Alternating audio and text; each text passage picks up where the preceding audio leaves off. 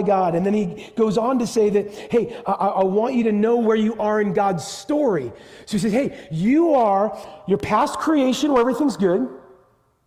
The fall has happened where sin has entered the world. There's brokenness, there's disease, there's separation, there's shame, there's war, there's all these things, right? I think we're all okay, not okay, but like we can all recognize, yep, world's not perfect. I'm not perfect. Relationships aren't perfect. He says, but I want you to know that you're on the other side of Jesus Christ showing up into history, where he lived the perfect life you couldn't live, where he died the death you do deserve for sin. But he rose again so you can have hope now and have hope forever. And he does so by pointing to the fact that if your relationship is with Jesus, if your identity is with Jesus, then that means you have an eternal inheritance, he says, that is imperishable, meaning cannot die. It is a glory that will not fade. And so he says, hey, I know that things are tough right now. I know that as a student, it's really tough right now. I know as a business owner, it's really tough right now. I know as a parent, it's really tough right now. But the end of the journey is a destination that exceeds your wildest imaginations. And while some of us are like, cool, like I'd like to go now. Or cool, Jesus, you can come back now. He says, but I want you to know where you're going so you can endure where you are. And not only that, not just like, well, God, do we just have blind faith? Do we just hope that there's a heaven, hope that things get better? He goes, yeah, I also want you to look to the past faithfulness of God shown in Jesus Christ. At the end of this sermon, when we take communion and you see, we remember his body broken for us in the bread and his blood shed for us with the cup. That you're looking back at God's past faithfulness to give you hope for a future inheritance to help you endure today. And then we said that we want to have a rooted sense of growth and all that, because hey, if I'm on this journey, if I'm living scattered in a world that maybe is hostile to God, but I don't want to be shattered, I don't want to be broken, I want to grow, I want to change, and nobody is satisfied with who they are today, at least you shouldn't be. At the same time, how do I have contentment and not be crushed with my own expectations, or how do I not just be inundated by everybody else around me and what their expectations are of me? He says, hey, you are going to grow. And you're going to grow, yes, by God's word. You're going to grow by God's grace, meaning like something you haven't earned. And we use the word holiness, which if you have no church background, you're just like, yeah, that means lameness, right? Everyone knows holiness means lame, right? No, it means pure. It means powerful. It means God's presence is there. It means living in line with God's purposes for your life. And so we said holiness isn't passionlessness, it is passion properly directed, the way God would have for us. That with a grace-filled heart and a truth-filled mind can produce a transformed life. We said, great, okay, I'm growing in purity, I'm growing in God's presence, power, all those things. Hey, that's great. Am I just supposed to be an individual? Is what we call the gospel, the good news, is that just something that's just for me, or just for you, or just for me? Like, no, it is something that's also for us. And so we said this rooted identity, understanding where we are in the story, knowing how we grow. We then last week looked at the question of, well, what is he growing us into? Or how or why is he growing us? And he says, it's the us. That if he was writing the letter to the people in Asia Minor, he wouldn't say, you are living stones. You, individual, are being built up into this amazing, beautiful, living stone that's going to be on display individually. He'd say, y'all are being built up into a people. You feel disconnected. You feel isolated. You feel like nobody understands you. You feel like you don't have a place in this world. Like, God's people are here for you. There is a place for you. Whether you're a student at the beginning of your career, whether you're a retiree at the end of it, like there is a place and a space for you. Because God is building us up into, he says, a place of worship, a people of worship, a people of sacrifice. Yes, but also a people of praise, a people of purpose. So we said we were part of a rooted people, to have faith in Jesus. Like, yeah, I want you to know, like, if you're like, okay, I do believe in Jesus, I want that final future, I want endurance now, it absolutely means being part of God's people. So whether it's this church or another church, like you need to be part of a local church, part of what we call an expression of the body, an expression of God's people. There is no concept in the New Testament of just an individual Christian doing their own thing that doesn't somehow bleed out into and be involved with a group of people who love and serve Jesus together. That's what we call a church. If you didn't know, if this is your first time or if you're not part of here regularly, like that's who we are. We're part of a people that are brought together by Jesus. And out of that, at the end of chapter 2, he says this, or sorry, not the end of chapter 2, in verses 11 and 12, last week we closed with these verses. It's a long intro, guys, but I think it's important based on what we're talking about. He says this in verses 11 and 12 in 1 Peter chapter 2. It'll be up on the screen as well, but he says this. After all that, he goes back to identity. He says, beloved. That's who you are in Christ. Beloved. I urge you as a sojourner, meaning somebody who's not in their homeland, and exiles to abstain from the passions of the flesh, which wage a war against your soul.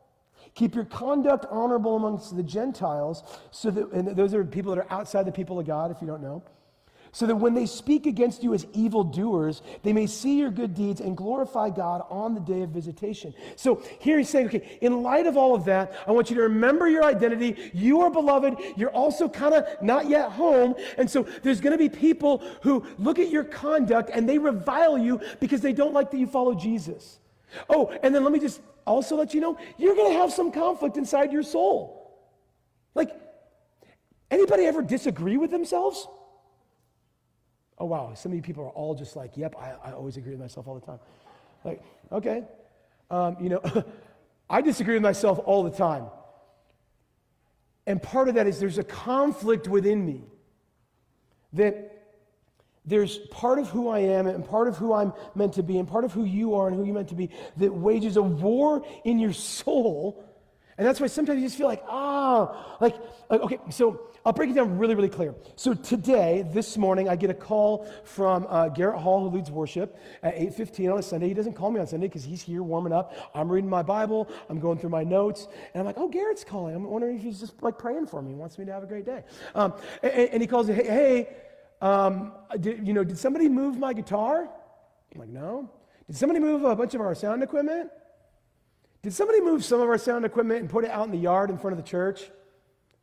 And then we realized, oh, there was a break-in last night here at the church. We're on like number, 4 or 5 in the last year here? And I'll just tell you, as much as like I wanted my heart and soul to be like, I'm going to bring good news today. We're going to talk about the truth of Jesus. God is good. There's mercy and grace for you. I want to go right to trust God, who is the judge, who judges justly and brings and burns the chariots with fire. That's the God I want to talk about today. And I was conflicted. Not just conflicted, like I had anger in me. I might even have some in me now. But like, we're here to talk about good news. We're here to, like, there's a war that's going on in our soul, but I don't want you to think it's an unwinnable one. Because that's what happens when we have emotions that we don't know how to process. Or we have things and circumstances that happen in the world that we just don't know how to wrap our heads around. And so he says, on the one hand, you're going to have conflict in you, and there's going to be kind of some conflict out in the world. And the point of all of that, he says, is I want you to consider your outward actions and what they tell and say to the world around us. Because they're watching. Maybe you're in here today and you're not a Christian, and you're like, well, what are these guys all about? Like, you want to hear, you want to watch. And that's awesome. I mean, we're glad you're here. But it's this idea that you're an ambassador, like you're a representative of another kingdom. And so he's like, hey, I want you to keep your conduct honorable. So not if, but when they malign you, and they being the world that doesn't love Jesus, says Christians are just like this, they're judgmental, they're hypocrites, whatever, fill in the blank, I'm sure you got your list. That at the end of the day, the only thing they can pin on you is that you love and serve Jesus. Do you believe the truth of God's word? Which, that's a lot.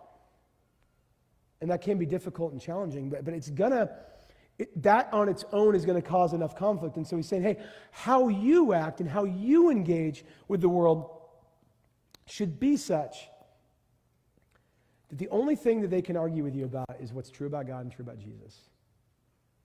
And so that leads us into two areas. And over the next 2 weeks, we're going to look at three different areas really on how we engage with the world around us. Today, we're going to look at kind of civic and political life.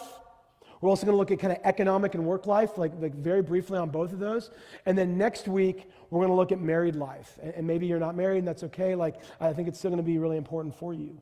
And the reason that we're not doing all three at once is it'd be a super long sermon on the one hand. And then two is because like those relationships are really, really different. So we're going to talk today about how we engage with government or authority figures like your principal or whatever else in school, right, or your boss, okay?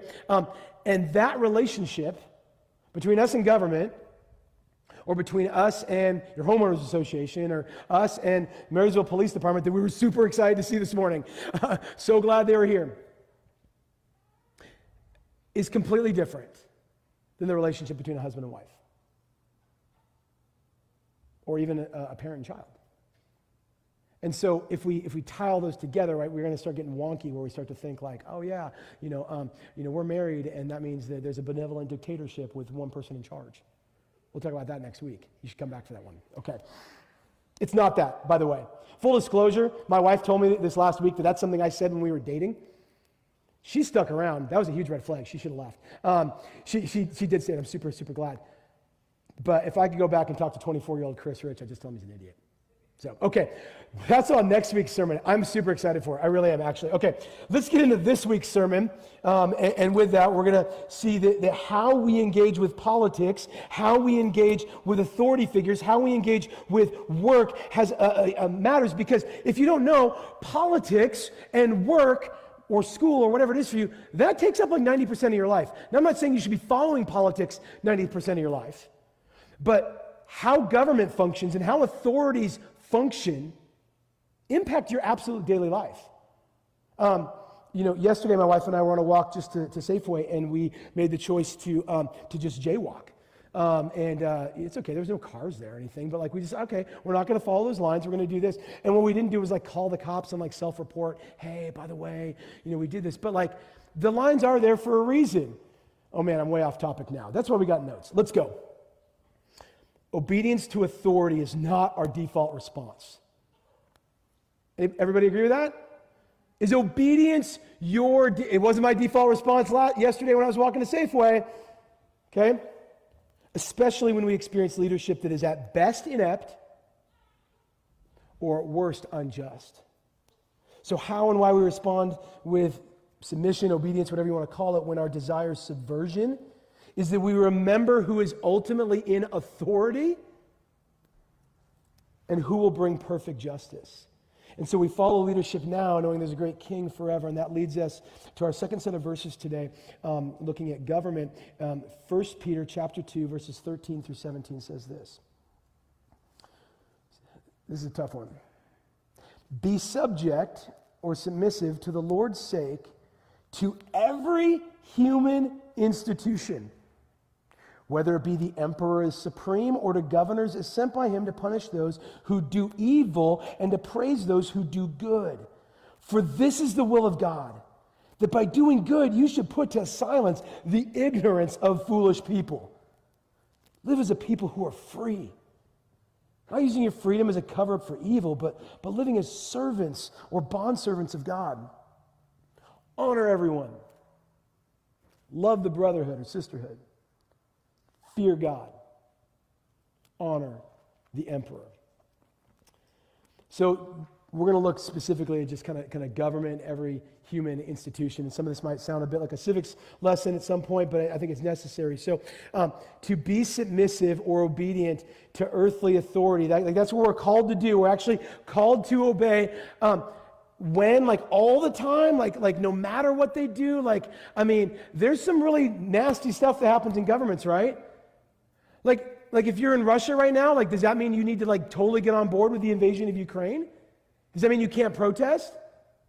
If it's 150 years ago and we have slavery in the United States, does that mean you just do whatever the government says? No. Like, it's in general, be submissive and obedient to earthly authority, never to the point of sin. When government tells you to sin, you say, no, we follow God, not man. When government tells you to stop worshiping Jesus, to stop walking in line with the truth of the gospel, you say, there's a bigger authority than you. And that's tough, right? Because this every human institution, I wish it was just like, it's a blanket term that's not just government, but it's every legitimate system or structure set up by humanity to encourage flourishing. So that means authority and leadership structures in the church. That means like the authority and leadership structures in the school, right? Your teacher, your principal, associate principal. Associate principal is always like he's like the hatchet guy, right? He's always the one that's like the disciplinarian, so that the head principal can just be like, hey, we're doing a concert today, yay, right? I got kids in school, never mind, okay. Some of you never got called to the principal's office when you were growing up. Good for you. Okay. It includes business, it includes clubs, and it does include government. And the reason is given, it doesn't say because these institutions are so perfect. He says, no, you're going to do this for the Lord's sake. And Peter even gets specific, and he says, like, you're going to give honor. You're going to respond to the emperor, he says, who is supreme. Now, when he says supreme, he doesn't mean like over God, but he's saying like the highest earthly authority is the emperor. And so, like, who's Peter writing about? Like, I know that all of you don't have like Roman history memorized. But at that time, the emperor was a guy named Nero, and Nero was absolutely crazy and insane. He was the perpetrator of great persecution. He was known to be a great persecutor of Christians in particular. And Peter's in Rome writing this letter to these people in these outskirts who Roman authorities spreading that direction, Roman cultures spreading that direction. And the dating of this letter matters, because when this letter was written was during a time that the Christians were reviled, like, they're kicked off Twitter. They're just like, they're not seen as great in polite society. Nobody wants them as their governors. Like nobody's like, hey, I'm a born again Christian, vote for me, right? Like it was just kind of that sort of deal. What hadn't happened yet when this letter was written was what was about to happen about 10 years later, and there was a big fire in Rome. And the Romans were ticked off. They're like, who do we blame for this massive catastrophe? And Nero's like, they're going to start coming for me because I'm in leadership. And so, as a weak leader often does, he just goes and finds a scapegoat. It's those people. It's the Christians. It's their fault. They're not good citizens. They're not good patriotic Romans. They don't follow the law well. And so they started taking Christians and tarring them and turning them into torches for Nero's parties. In the great stadiums in Rome, they weren't playing football. They're throwing Christians out there literally to the lions. And so, I don't know this, but I wonder what Peter's letter would have looked like if he wrote it 10 years later. Because what I do know is what's in God's word right here, and he says this: be subject to these institutions, even the emperor, who he says in verse 14, are sent by God to punish those who do evil and praise those who do good. That caveats everything. So let's be clear, what Nero did was evil. There's been things that have happened in the United States that have been evil. There's things that are happening right now in Russia and Ukraine that are evil. World history littered with governments doing evil. And so the framework Peter gives us to understand how do we engage with government is that we honor, respect, encourage, engage as it's there to punish evil and to promote good. Meaning, when it's not punishing evil or when it's not promoting good, you're on your own. Government, that's you. That's not our God. I mean, Christians have an amazing history of civil disobedience, of just wars to save those who are under oppression, of fighting and protesting for legislation that leads to greater human flourishing and the equality of people as image bearers of God, protecting unborn life. Like these are the things that we fight for. And again, our weapons aren't, and our adversaries aren't flesh and blood, but our weapons are the Word of God and what's true and prayer and action.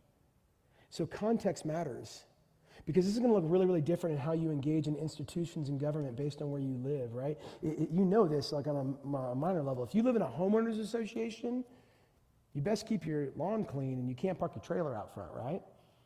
But if you live out in the county, put that trailer right out in front. In fact, get a few more cars there. Who cares if they run? Set them out in front. Nobody cares, right? Who cares when you cut your grass, right? Because, well, in the homeowners association, you're under that human institution. Out in the county, not so much. How you engage with your government around you matters based on where you live. Like the laws in Florida are different than Washington. What it means to be somebody in the United States of America in 2022 is very different than an oppressive regime like China or like New Zealand. Look up New Zealand. It'll scare you. Okay. So how do we engage then? And I feel like I have to say this every time we talk about this topic, because how you engage in 2022 in the United States is we have to say, like, you don't have an emperor. We don't live in an empire. We are a constitutional republic. And so until that changes, it means that our highest authority isn't our governor or even our mayor or even the president. Our highest authority, earthly authority in America, is the Constitution. And a government then that is set up hopefully by the people for the people. And so that means that even when he says governors, he's talking Roman governors who are autocratic that can control every aspect of your life. It's like you got to respond to that. Well, here in America, we don't have autocrats over us. We have civil servants for us who are to be your representatives. So that's why we say, yeah, vote. Yeah, you want to protest? Protest. You want to get legislation passed? Get legislation passed. Let's go. Like, do these things. That's totally okay. But we have a constitution that limits government's authority and enshrines our individual rights. And that might change. And what I don't want you to hear, because you came into church today for the first time and you're like, okay, conservative Christian white guy who's 40-ish years old got up and he's telling me about the Constitution. Yeah, that's on brand. Is this. As Christians, there are words that are infallible that we rest everything on, and they're in here. So, am I a fan of the Constitution? I mean, do I like democracy? Winston Churchill, I think, said it best. Democracy is the worst form of government, except for all the other ones. I love that quote, because he's just like, Winston Churchill, great prime minister during World War II in England. He's just like, yeah, our system's pretty janky, but have you seen what they do over there? The Constitution has some stuff in it that wasn't super helpful. There's a lot of people in America that for several generations didn't get the full rights and privileges that some of us got. So, yeah, let's work to reform. Let's work to see justice and mercy reign. And let's be humble and honest about our history so that we're able to engage with our presence and hopefully chart a path forward that's better, that's more just. So when government's doing good, it should be responded to well. And I think we make two big errors in this. One is we assume that the authority has some unique wisdom and that they should be respected all the time, or that they're always incompetent and always need to be rejected. And the reality is the truth lies in the middle.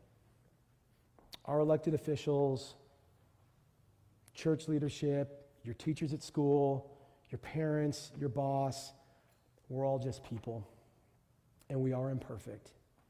We are not infallible. And so we look for humility. We need grace.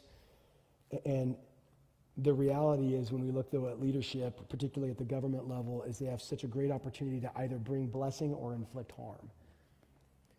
And so he says, well, how do we engage with this? And he leads to these verses here in verse 16. He's like, okay, in all of this, just live as a person who's free. Recognize that you're not under the slavery of sin anymore because of what Jesus did for you. Recognize that your citizenship is in heaven and not here on earth, that you're an ambassador here. And I love these verses. Peter is so in tune. It's almost like Peter is just on Twitter and watching cable news, because he just says, put to silence ignorance of foolish people. How? Because you wrote a better post than they did? That's not going to work. I tried that once. It didn't go well. He's like, no, by doing good. Living your life as a person who's free. Obeying your parents, being a good student, being a good employee, mowing your yard, going to work each day, doing the things that bring flourishing to you, to your family, to your neighbors, to your community, and beyond. He's like, do that, be for those things, and all the crazy stuff they say about you, yep, they're going to say crazy stuff about you. It wouldn't take much, for a lot of people to get super upset. All I'd have to do is, open up a part earlier in the Bible where it just says God made men and women. That might be enough. God made men and women, and then he brought them together in marriage. It says, be fruitful and multiply. And you're going to need one another. Oh, man, that's all next week. We'll get back to that. But just post that. Don't post that. But those are the debates right now. That's the stuff we're arguing about. This is I studied psychology, politics, and economics in college, in addition to marketing. But those are the three areas I really focused on outside of business. And so, in the world right now, with mental health issues, with economic issues, and with the political issues we have, I am just struggling, guys. I just wish I didn't know half this stuff, because it'd just be way easier to just float through the day. Okay, way off topic. Let's keep going. He says that we get to be people who are free, and we get to be fearless. He says, live as free people. Live as servants of God. Don't walk in evilness. And so then he sets up this in verse 17. And this is a framework that's super important for all of us to hold on to. Because it kind of, if the way it's written is a straight line, but if you think about it like a pyramid, at the bottom is this: honor everyone, honor the emperor. So that's just hey, if you could just start with baseline respect, kindness, politeness,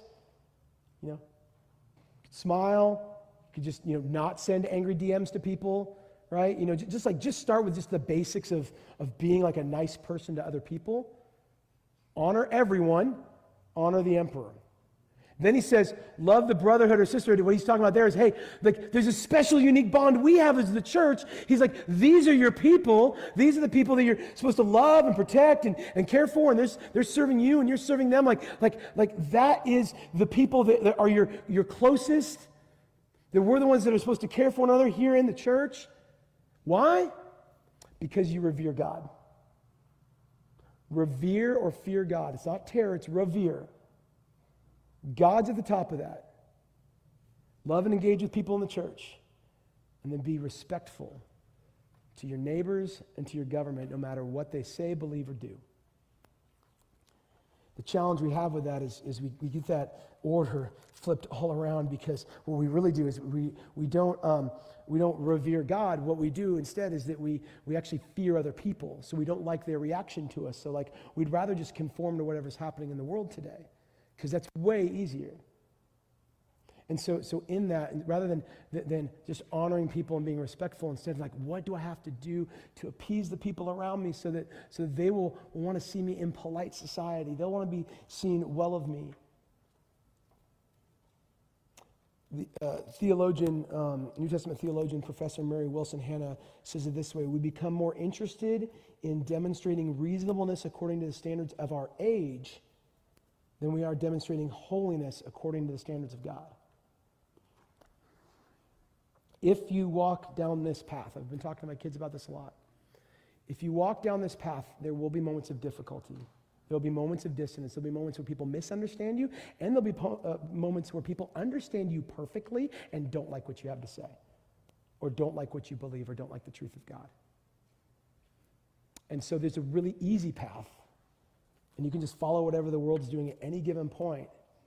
But that's not what we're called to do or be, because he says, no, you are not exiles who are supposed to just capitulate and compromise with the world, but no, you are also the elect who are supposed to have courage and not conform to the world, but rather to conform to the truth and love of God. Okay, that leads us to our next verses. This is where he shifts gears a little bit from government, from politics, and those authorities to kind of day-to-day work. And he says this in verses 18 through 21. Servants, be subject to your masters with all respect, not only to the good and gentle, but also to the unjust. For this is a gracious thing when mindful of God, one endures sorrows while suffering unjustly. For what credit is it if when you sin and are beaten for it, you endure? But what if when you do good and suffer for it, you endure? This is a gracious thing in the sight of God. For to this you've been called, because Christ also suffered for you, leaving you an example so that you might follow in his steps. So this is where he starts shifting from, okay, big picture, all the institutions. Now he's into work. Who's he talking to? Well, I mean, in some sense, right, the Bible's written for all of us. So he's talking about how we engage with work. But in this context, when he says, servants be subject to your masters, he's talking about this concept of bond servants. There was a uniquely Roman institution. So it's different than when we think slavery of what happened here in America, which was awful and horrible. But it's also not just like, well, like I've heard people who are like, well, yeah, I mean, bond servants, half of Rome was bond servants, so it's just like, working your job, being an employee. Yeah, except that people owned you, that you couldn't move wherever you wanted to, that you couldn't keep your money, that you literally had a master. That's different. Some of us are enslaved to a MasterCard because we've spent too much, okay, but that's different. Well, I went full Dave Ramsey on that one. All right, we're moving on. Who he's talking, I want to be really clear that in Roman bondservant, there was abuse. It was not ideal. So I don't want us to pretend that it's not that bad, but it was this weird in-between place between employee, servant, and the type of slavery that we had in America. It was kind of in the middle. It was less than ideal. So you're like, okay, you're free in Christ. You're beloved. You're an elect exile. Man, I should just peace out. Let's just go do our own thing. And he's like, well, actually, he says, servants, obey your masters, like just the good ones, right? Oh man, I hate this section right here. Not only to the good and gentle, but also the unjust. Anybody had a boss they didn't like? Anybody have a teacher they didn't like or don't like? Right? He's like, this is how you engage. That there's going to be situations where we all work for someone where there's going to be situations where when you respond to your boss in a work context, that some things happen that that was a difficult work situation, and some things just stink. I did get passed over for that promotion the way I shouldn't. Man, the way the boss is running his business, that actually is a bit crooked. And again, we follow this principle in the same way, if your boss is head of a major drug cartel, I would really encourage you to repent. Walk away, definitely get, a witness protection because, that doesn't go well if you don't have that. All right, you don't work for bosses that cause you to sin.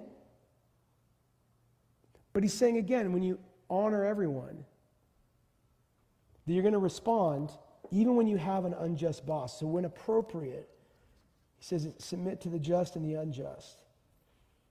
And so he says, don't suffer for evil, meaning don't suffer because you did a bad job, because you were lying, because you were sinning. He said, but you should be prepared that in life there's going to be injustice. It's really hard to hear. I wish that it weren't so. I long for a time where there's not injustice anymore. He says, if you're going to live scattered, not shattered, you need to be prepared that you're going to face injustice, and sometimes it's going to happen at work. And so as followers of Jesus, we're sent into this world hostile to Jesus. We should not expect greater treatment than Christ received. And so he says, hey, you're following Jesus' example. If you're suffering because you're being faithful, That's awesome. If you're suffering because you're being foolish, that's an opportunity to repent. That's an opportunity to humbly say, I wonder how I could adjust to make the situation go a little bit better. Now, if you're suffering abuse, that they need to repent. You're going to face injustice. Jesus faced great injustice, and he left his home in heaven, and we follow Jesus as an example in part. And part of what we know about Jesus is that for most of his adult life, until 3 years of public ministry, he just worked a job. He was a carpenter. I mean, I'm sure that he had clients at times that maybe were a little difficult. Maybe they were unreasonable. Maybe they didn't like what he did. I mean, you're like, well, that's because they didn't know how special he was, and they didn't know like that he's, the Son of God, and he's here to take away the sins of the world and all that. And certainly when he got into public ministry, everybody would see, oh, okay, yeah, everybody saw Jesus the same. Like, Jesus healed a guy on the Sabbath, and people were more upset that he did it on the Sabbath than the fact that somebody was healed. Like the religious people just went nuts. Couldn't stay. Like, you're not following the rules. You're like, you're walking outside the lines on that one, Jesus. And Jesus is like, I think I made the lines. Don't you pull your donkey out of the ditch when it's a Sunday and he's hurt?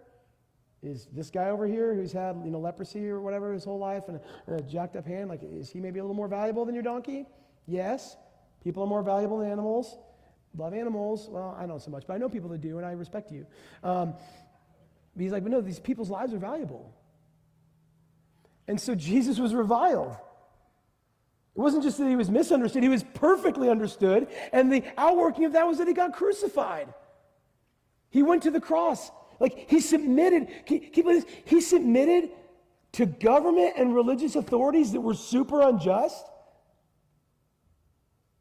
And he did so for a purpose, not purposeless. And so as we consider just our work and our jobs, Sebastian Traeger says it this way in Gospel at Work. He says, you work for the King, and that changes everything. So no matter if you're a student or you're working at home or you're working a job, know that everything that you do that's productive, that is industrious, that if you're a Christian, if you're in Christ, you're working for God. You're working for the Lord. Regardless of that wackadoodle who's your boss, right? Or that teacher you can't stand, right? My kids love all their teachers. Yeah, okay. Leave that alone too. But I do tell them to respect them. All right. Last verses and we're done, guys. 1 Peter chapter 2, verses 22 through 25 says this. He committed no sin. He's talking about Jesus. Neither was deceit found in his mouth. When he's reviled, he didn't revile in return. When he suffered, he did not threaten, but he continued entrusting himself to him who judges justly. He himself bore our sins in his body on the tree, that's on the cross, that we might die to sin and live to righteousness. By his wounds you have been healed, for you were straying like sheep, but now return to the shepherd, to the overseer of your souls. And so, man, the context of who are we, what's going on in government, what's going on in work, it just brings us right back to who Jesus is. That Jesus was the perfect suffering servant, that Jesus did work that job, that Jesus did leave all of the great things he had in heaven, came and lived on earth, humbled himself. And could you just imagine for a moment being Jesus? You're perfect, you're sinless, you're in heaven, now you're on earth, you're working this job, you're in the poorest part of the world, you've got great economic oppression, you have religious oppression, you have government oppression, all these things. People are like, who's your dad? Are you even a legitimate child? You've got family drama, you've got all these different things going on, and you're living your life, and you're Jesus, and you're perfect. Don't you think at certain points Jesus wanted to just pop off on Twitter? At certain points he's just like, why am I here again? To save these people? Oh, Jesus is far better than us. Far, far better than us. Because I would have had several breaking points. You want me to make wine at the wedding? Why didn't they prepare better? Fine, I'll do it, Mom. Right? You know how you talk to your mom? Okay. But not Jesus. No, when he was reviled and rejected and suffered and slandered and faced great persecution, Said he was silent.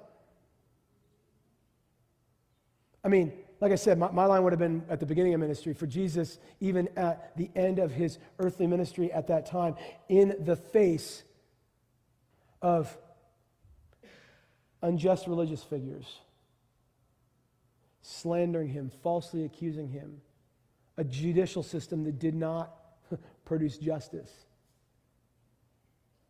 he says nothing. He's brought into the local government officials. He's brought in front of Pilate, who's this governor in Rome. You look at that at like Good Friday, and it's like, hey, Jesus, aren't you supposed to be some sort of king? Where are all your people at? Because they ain't cheering for you right now. And Jesus says, no, I've got a kingdom. It's not of this earth. And I don't know about you, but where I would have just been like, oh man, I'm just calling down some fire now.